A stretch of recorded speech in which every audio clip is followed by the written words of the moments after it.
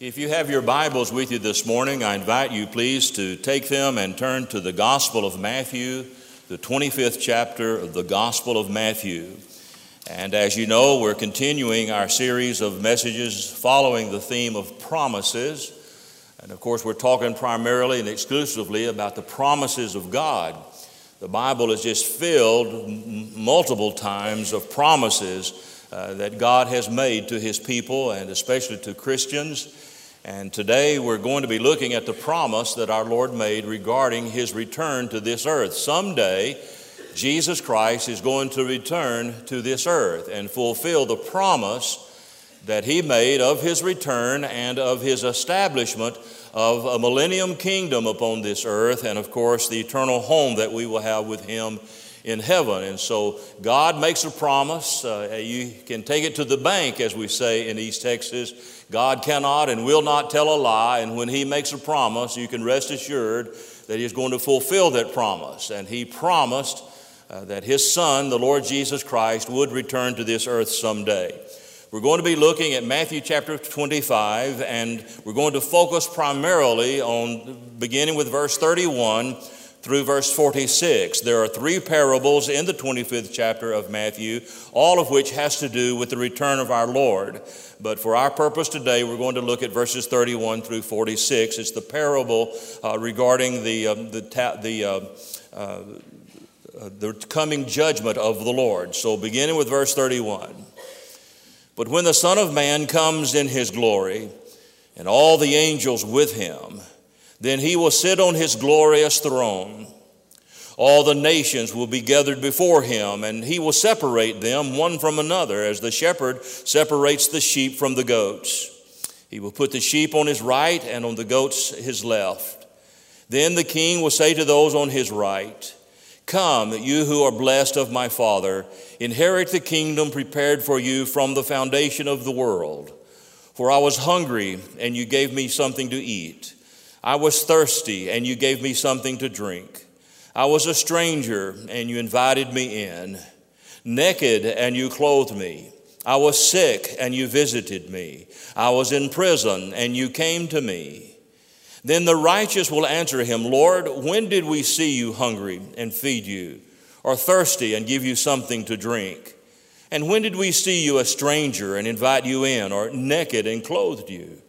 When did we see you sick or in prison and come to you?"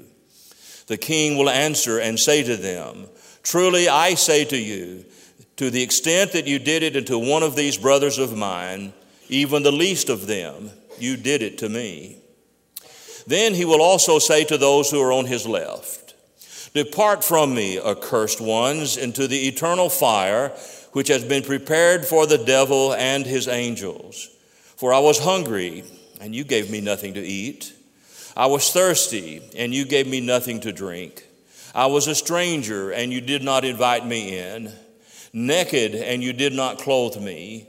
Sick and in prison, and you did not visit me." Then they themselves also will answer, "Lord, when did we see you hungry or thirsty, or a stranger, or naked, or sick, or in prison, and did that not take care of you?" Then He will answer them, "Truly I say to you, to the extent you did not do it unto one of the least of these, you did not take it or did not do it to me. These will also go away into eternal punishment, but the righteous into eternal life." Back in 1965, Billy Graham published a book entitled World Aflame. And he was looking at the world and all of the problems and difficulties that were going on in the world, morally, domestically, internationally, and so forth. At one point in the book, this is what he wrote: "Our world is on fire, and man without God will never be able to control the flame. The demons of hell have been set loose. The fires of passion and greed, hate and lust are sweeping the world. We seem to be plunging madly toward Armageddon." Well, that was some 49 years ago when he was talking about the world of his day, and it seems that the world certainly has not gotten any better. If anything, it has gotten worse. Because of the many problems that are going on in the world today, we're tempted to ask, what is this world coming to? A better question would be, who is coming to this world? And the answer, of course, is Jesus Christ. Jesus Christ is coming to this world, and everything that is taking place in the world to this very day is simply moving us to that appointed hour when the Lord Jesus Christ will return in all of his majesty and in all of his glory, and will establish his kingdom upon the face of the earth. As a child, George Tulloch was fascinated by the stories of the Titanic. He read as much as he could throughout the years of his early life, and in 1996, he put together a team of the best scientists and sailors and set out to the exact spot where the Titanic sank. He and his crew were able to recover numerous artifacts, eyeglasses, jewelry, dishware, some coins, and the like. But the most exciting thing that they found was a large piece of the hull resting several hundred yards from the main place. The team did its best to raise the 21-ton piece of iron, but to no avail. As they were moving the hull up to the surface of the ocean, the storm started to come, and the cables that were connected to the hull broke, snapped, and it went sinking back to the grave where it was discovered. Then Tulloch did a surprising thing to his crew. Before they were forced to retreat because of the storm, Tulloch descended into the deep of the ocean once more in a small submarine, and using a robotic arm, he attached a small handmade placket onto the section of the hull. It said, "I will come back, George Tulloch." Well, Jesus Christ made a similar promise concerning his return to the earth. In the Gospel of John chapter 14, he said, "Let not your heart be troubled. You believe in God, believe also in me. For in my Father's house are many mansions," not will be, or we're working on it, but he says, in my Father's house are, present tense, are many mansions. If it were not so, I would have told you.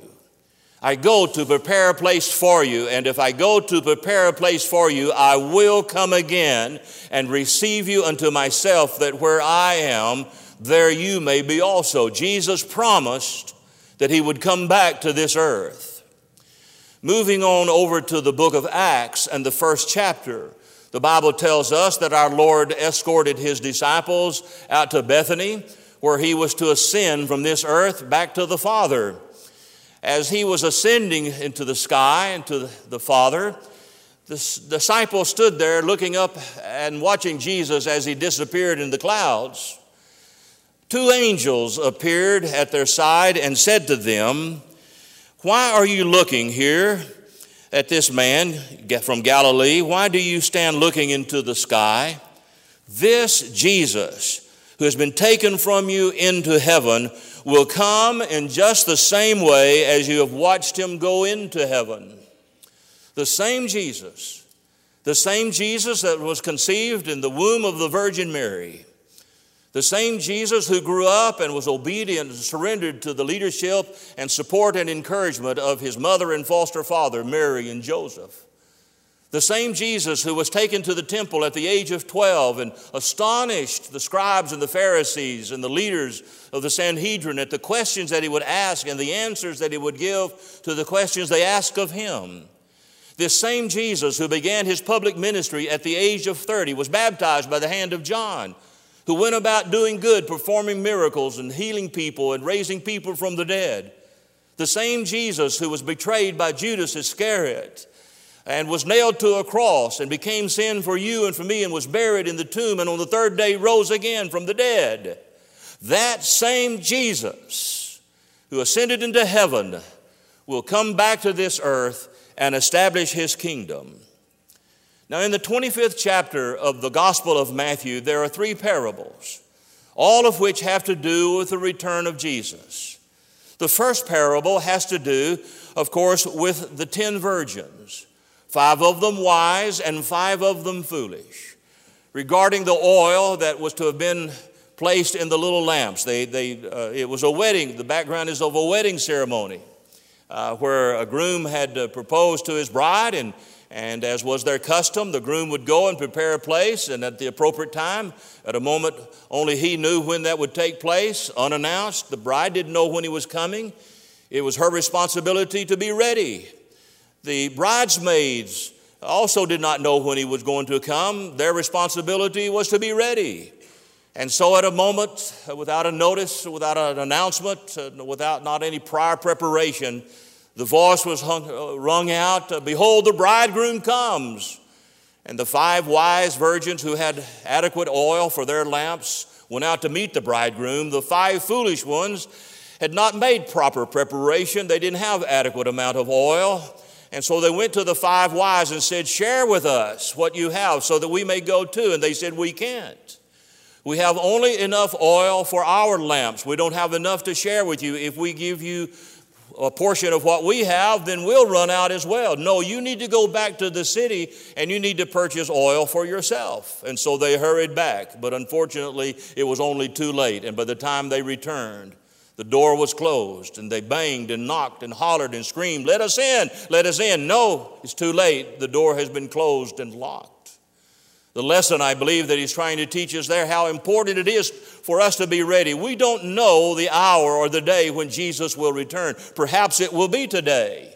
Perhaps it will be before we finish this service today that Jesus will return. We don't know when. We just know that he has promised to return to this earth, and it is essential that you and I be ready for his return. The second parable, of course, has to do with accountability, where he had used the story about the master who called 3 of his servants in. He gave talents, 5 to one, 2 to another one, 1 to a third. He told them to take responsibility for those things. He went away for a season. He came back. They didn't know how long he was going to be gone. All they had to do was to be responsible and accountable for what had been entrusted to them. And so when the master did return, he called them in and said, "Now what have you done with the talents that I've entrusted to you?" The one to whom he had given 5, he said, "Well, I've taken those 5 talents, I've invested them. Now instead of 5, I have 10. Well done," he said, "you good and faithful servant. You've been faithful over a few things. I'll give you many more other things." He called in the man to whom he had given the 2 talents. "What have you done with your 2 talents? He said, "Well, I've invested them. I've doubled them. Instead of 2, I've got 4. Well done," he said. "You've been faithful over those few things. Here, I'll give you many more responsibilities." I don't know all that parable has to do regarding the future that we will experience when the Lord returns. But depending on what we're going to do in heaven has a lot to do with our faithfulness to what God has entrusted to us. Notice what he said to those 2 men. "You have been faithful over these things. I will give you many more things to do." So we're going to be busy in heaven. But I think the lesson that he's trying to teach us here in this parable of the talents is our accountability. We will stand before the Lord someday, and we will give an account unto him for our lives, for what we do, for what we say, where we go, the talents that he has entrusted to us. He wants us to invest our lives in the kingdom of heaven, and he's going to hold us accountable for that, and we will stand before him to answer to him for whether we've been faithful or unfaithful. Now we come to this third and final parable, and it has to do with the judgment, the coming judgment, because after we're ready, and then of course he comes and holds us accountable, there will be judgment. Now I believe that there will be more than one judgment. There will be the judgment of the Christian who will stand before what's called the bema of Christ. Paul talks about this in his letters to the Corinthians. And that's not the throne before which we will stand to determine whether or not we're going to go to heaven. We're just going to be held accountable. That's where we'll receive our rewards for our faithfulness, or not receive rewards because of our unfaithfulness. There's another throne that the Bible talks about that's described in the book of Revelation. It's called the Great White Throne Judgment. We don't want to stand before that one, folks. And as a Christian, you will not. The great white throne judgment is that throne before which the unbeliever will stand and will be judged to an eternal hell and will hear the words, I believe, the saddest words that have ever been penned or spoken. Depart from me, Jesus will say, I never knew you. And they will be cast out into the lake of fire that was been prepared for the devil and his angels, and they will live in a torment and hell for all eternity. And so now he's talking about judgment. And there are 4 things that I want to share with you this morning, as you have on your outline, that we're going to look at as we think about this coming judgment that will take place when our Lord returns to this earth. The first idea, of course, has to do with our Lord's glory. When Jesus returns to this earth, he will return in glory. The second one is Christ shall return with angelic company. The angels will accompany him. The third one is that Christ shall return in royal dignity. He's going to come to sit upon his throne and establish his kingdom. And then fourthly, Christ shall return in judicial authority, in which he will be our judge. Now, let's look at each of these. First of all, Christ shall return in glory. Look at verse 31. Look at Matthew chapter 25 and verse 31. But when the Son of Man comes, how? In his glory, and all the angels with him, then he will sit on his glorious throne. Now let's stop for just a moment at verse 31 and describe briefly what the word glory means. What does the word glory mean? We talk about the glory of God. Well, it's a difficult thing to describe, the glory of God. You've got to see it in order to be able to experience it and to explain it. We do know that when we think about the Lord and how wonderful and glorious he is, we want to give him glory and praise. So sometimes his glory will cause us to praise him. But the best definition, I suppose, that one could give about the meaning of glory is this, talking about the glory of God. If you will take everything that God is, everything that God does, and everything that God says, and put it in a package, and bundle it up, and put a label on it, the label would read, glory. Glory. The glory of God is the sum total of everything he is and does and says. And his glory creates in us a response of praise and of worship. To him be the glory and praise, because he and he alone is worthy. So when we talk about the glory of God, it's just everything that God is and says and does. It's just God himself. God is glory. Now, there are 3 things about the glory of Jesus when he returns. First of all, when he returns, he will be in his glorious body. He will be in his body of glory. Now, in the Gospel of Matthew, take your Bibles, keep your place here at Matthew 25, but turn back to Matthew chapter 17. Matthew chapter 17. Now, there are 2 or 3 places in the Gospels where the transfiguration of Jesus is described.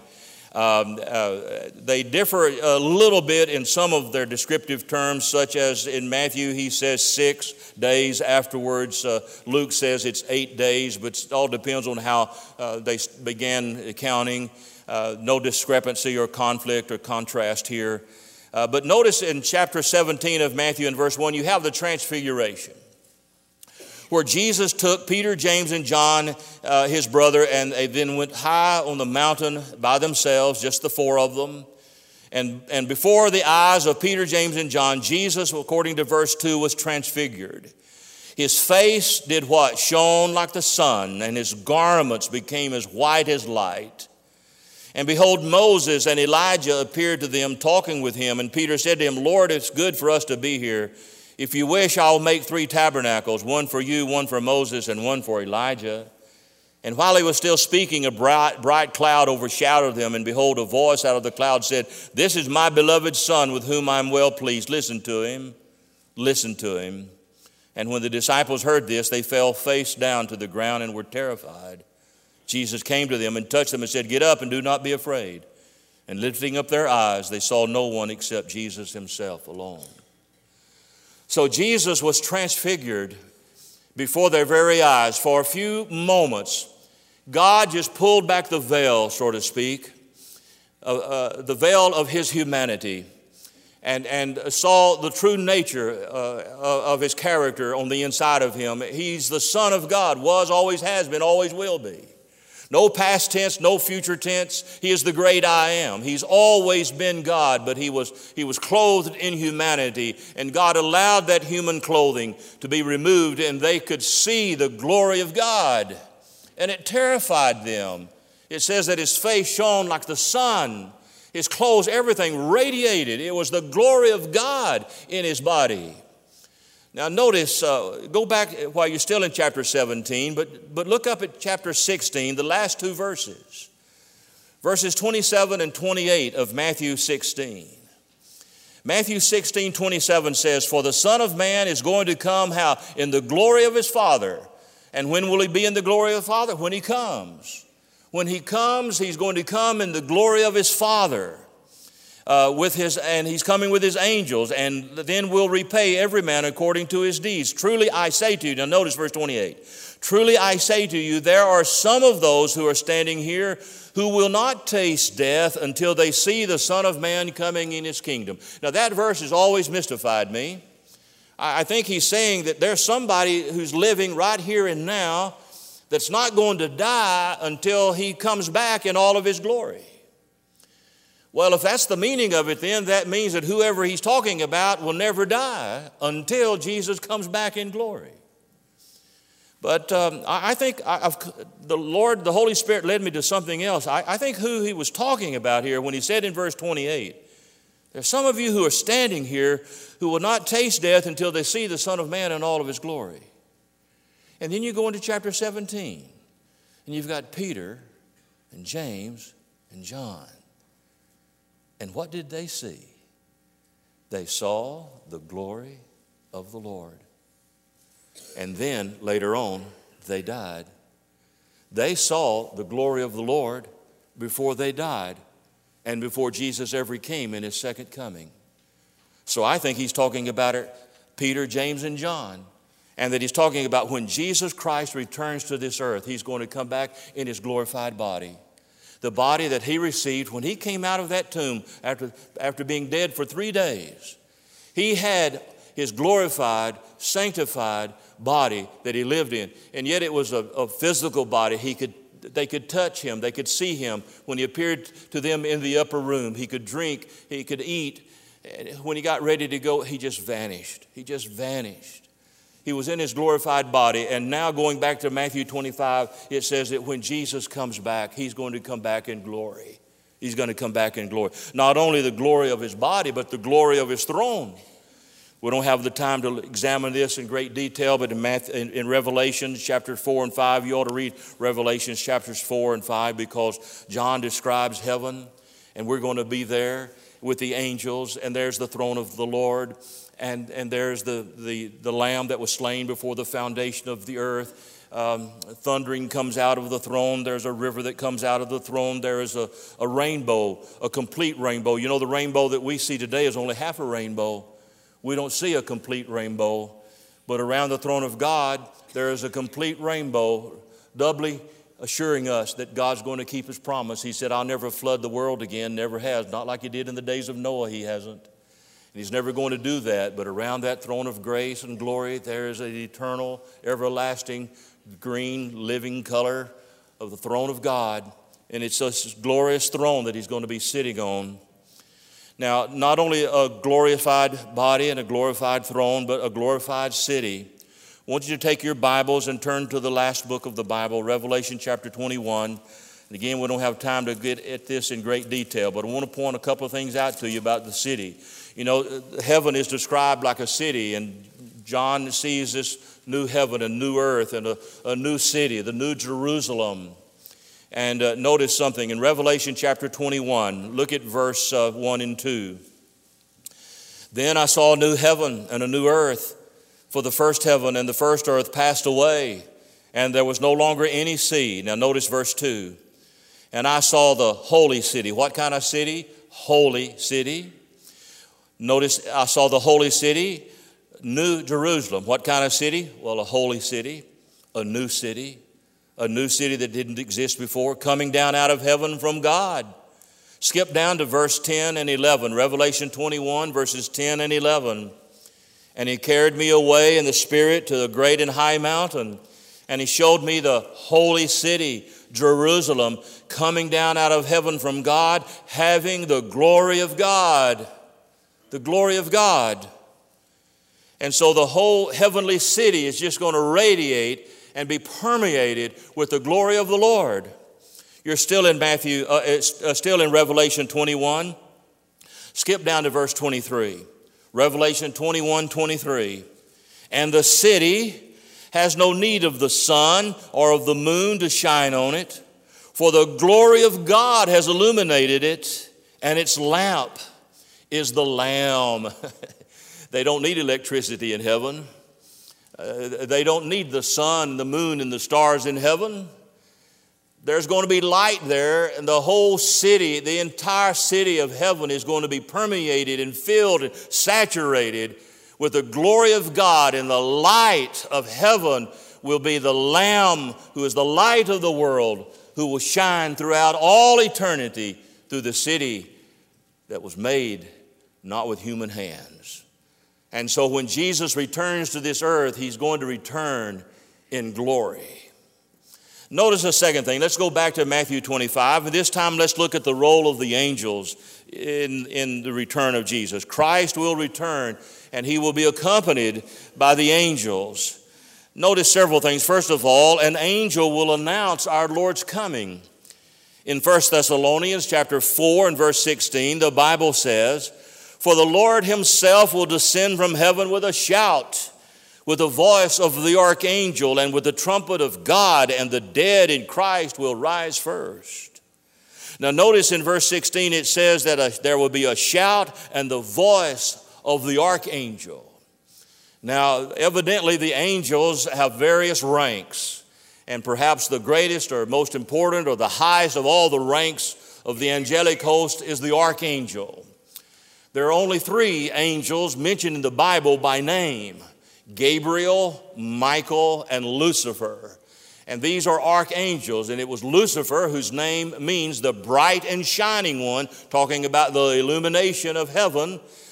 The name Lucifer means the bright and shining one, and it is believed that it was his responsibility, among other things, to lead all of the angelic host in the worship of God. He coveted that worship for himself, puffed up with pride over his own beauty. Lucifer became Satan, our adversary, the devil, the serpent, and our enemy. But an archangel is the chief of all the angels, and we don't know which archangel this will be. Gabriel was the angel of messenger. He was the messenger. He was the one that announced to Mary that she would conceive and give birth to Jesus. Maybe this is Michael, or maybe it'll be old Gabriel, as the old song says. Gabriel, blow your horn and shout, Jesus is coming, he is here. Exactly how that will be done, we don't know, other than it says there will be a great shout and the voice of the archangel, Christ is here, Christ is here. Now notice not only the angelic announcement of our Lord's coming, but notice also that Christ will acknowledge us before angels. That is, he will confess us before angels. Look at Luke chapter 12, verses 8 and 9. Luke 12, 8 and 9 says, "And I say to you, everyone who confesses me before men, the Son of Man will confess him also before whom? The angels of God. But he who denies me before men will be denied before the angels of God." When and where is all this going to take place? Well, when the Lord returns. The Bible says in the book of Philippians, every knee shall bow, every tongue shall confess of things in heaven. Who's in heaven? The angels.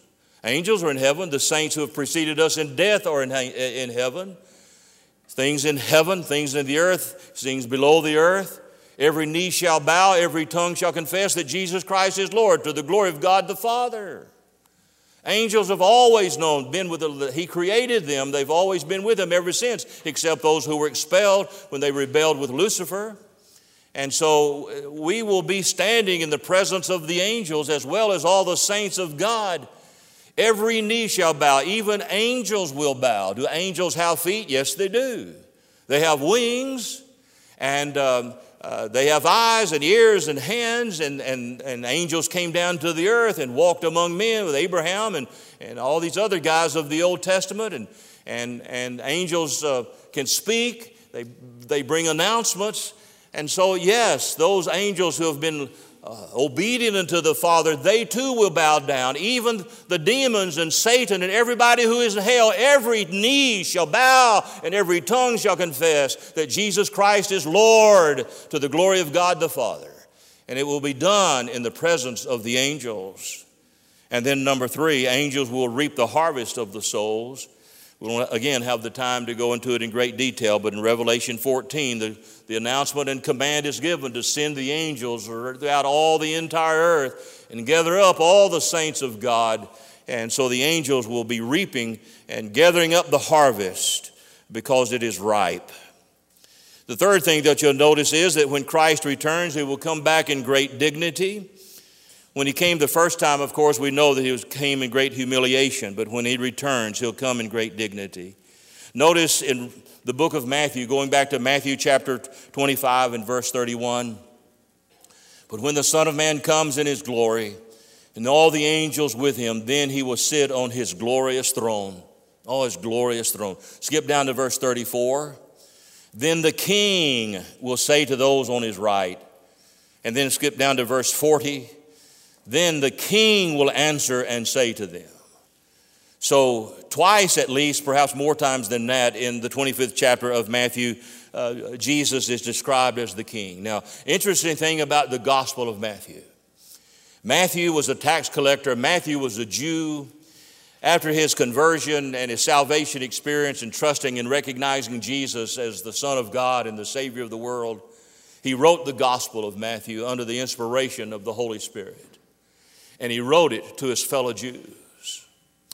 When you read the Gospel of Matthew, it's the gospel of the coming kingdom. Throughout the entire Gospel of Matthew, you'll find reference after reference after reference. The kingdom of heaven. The kingdom of heaven is like this. And he'd tell a story. The kingdom of heaven is like this. The kingdom of heaven, the kingdom of God, the kingdom of heaven. All through the Gospel of Matthew.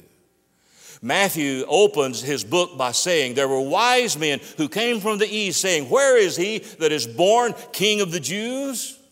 He ends his gospel by saying that when they crucified Jesus on a cross, Pilate had a sign tacked to the top of the cross. This is Jesus Christ, the King of the Jews. And so Jesus is the King. And when he comes back, he will sit upon his glorious throne. Look at verse 31. When the Son of Man comes in his glory and all the angels with him, then he will sit on his glorious throne.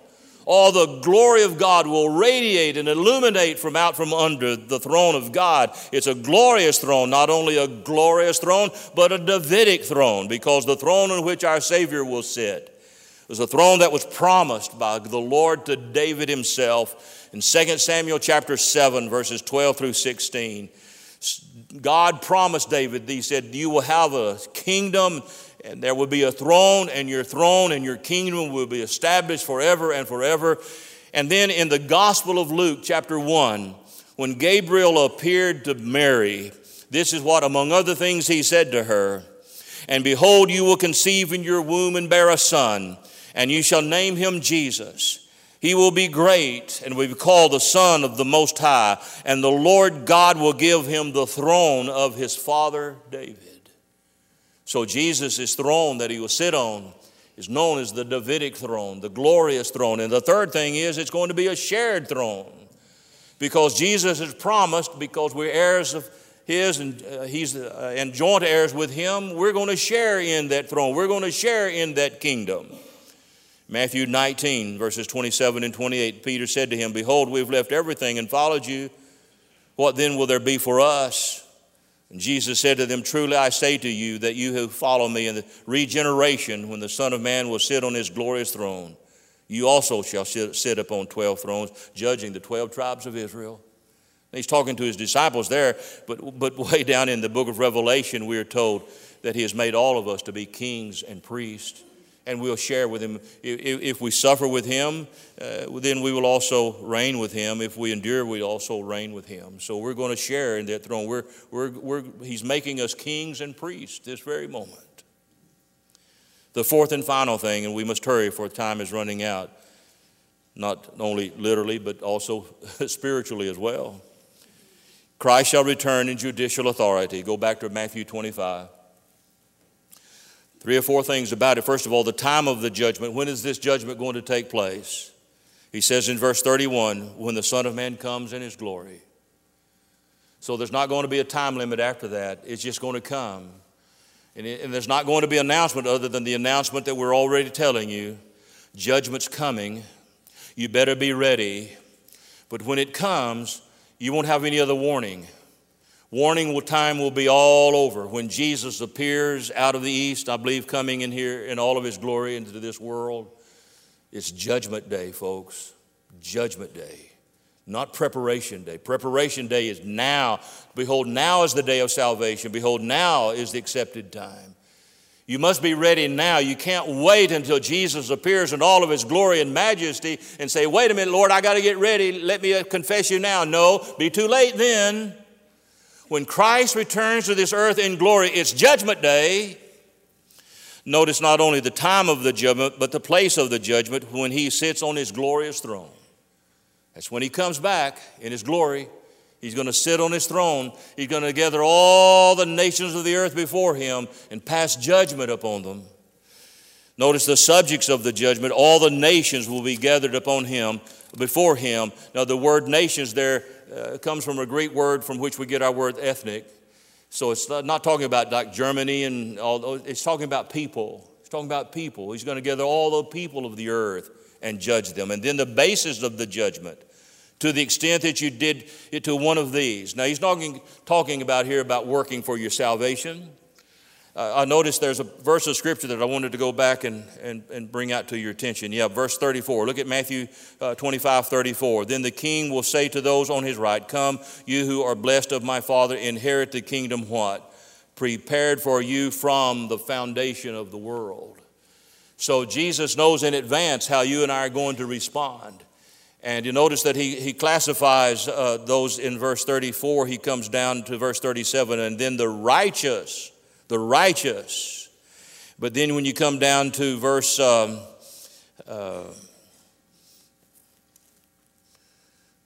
he says, depart from me, you workers of iniquity. So he's talking about the unrighteous and how they will be cast into hell. So the righteous and the unrighteous, that's the results of the judgment. In verse 41 is the unrighteous. Depart from me, the accursed ones, into eternal fire, which has been prepared for the devil and his angels. So the basis of the judgment is not that you see somebody sick and you say, well, if I minister to that sick person, that's going to mean I'm going to be saved. Or here's somebody thirsty and I'll give him water, or hungry, I'm going to feed him, or in prison, I'm going to minister to him. And then based on all my good works, I'm going to be saved. No, Jesus is simply saying, here's how you know whether you're saved or not. If you're saved, then you're going to go about doing righteous things. If you're not saved, then you won't. And so if you're saved, he's just going to say, welcome to my kingdom. Come and enjoy the things that have been prepared for you. If you don't do those things, it's an indication that you don't know the Father. Therefore, you'll be cast out into eternal darkness. So here you see that Christ will return in all of his glory with the angels, sit upon his great glorious throne, and then he will pass judgment upon the people of the world. Going back to Billy Graham's book, World of Flame, toward the end of the book, this is what he says. Once while crossing the North Atlantic, I looked out of my porthole when I got up in the morning, and I saw one of the blackest clouds I'd ever seen. I was certain that we were in for a terrible storm.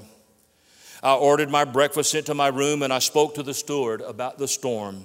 He said, oh, no, don't worry about that. We've already come through the storm. It's behind us. And then Graham says, if we are believers in Jesus Christ, we have already come through the storm of judgment. It happened at the cross. You see, Romans 8:28 says, there is therefore now no condemnation to them who are in Christ Jesus, who walk not after the flesh, but after the Spirit. You and I don't have to worry about the coming judgment of God. All of the wrath and judgment that you and I deserved was poured out on Jesus when he died on the cross. He became sin for us who knew no sin, that we might be made the righteousness of God in him. So if you're a child of God, if you've been saved, if you've repented of your sins and accepted Jesus Christ into your life as your Lord and your Savior, you won't have to be embarrassed and shrink back from Him, but say, thank you, Jesus. Welcome. I'm so glad to see you. I hope you'll be grouped among those who are righteous, and that you'll not hear the saddest words that have ever been spoken. Depart from me. I never knew you. We're going to sing a hymn of invitation now at this time. Andre, if you would come.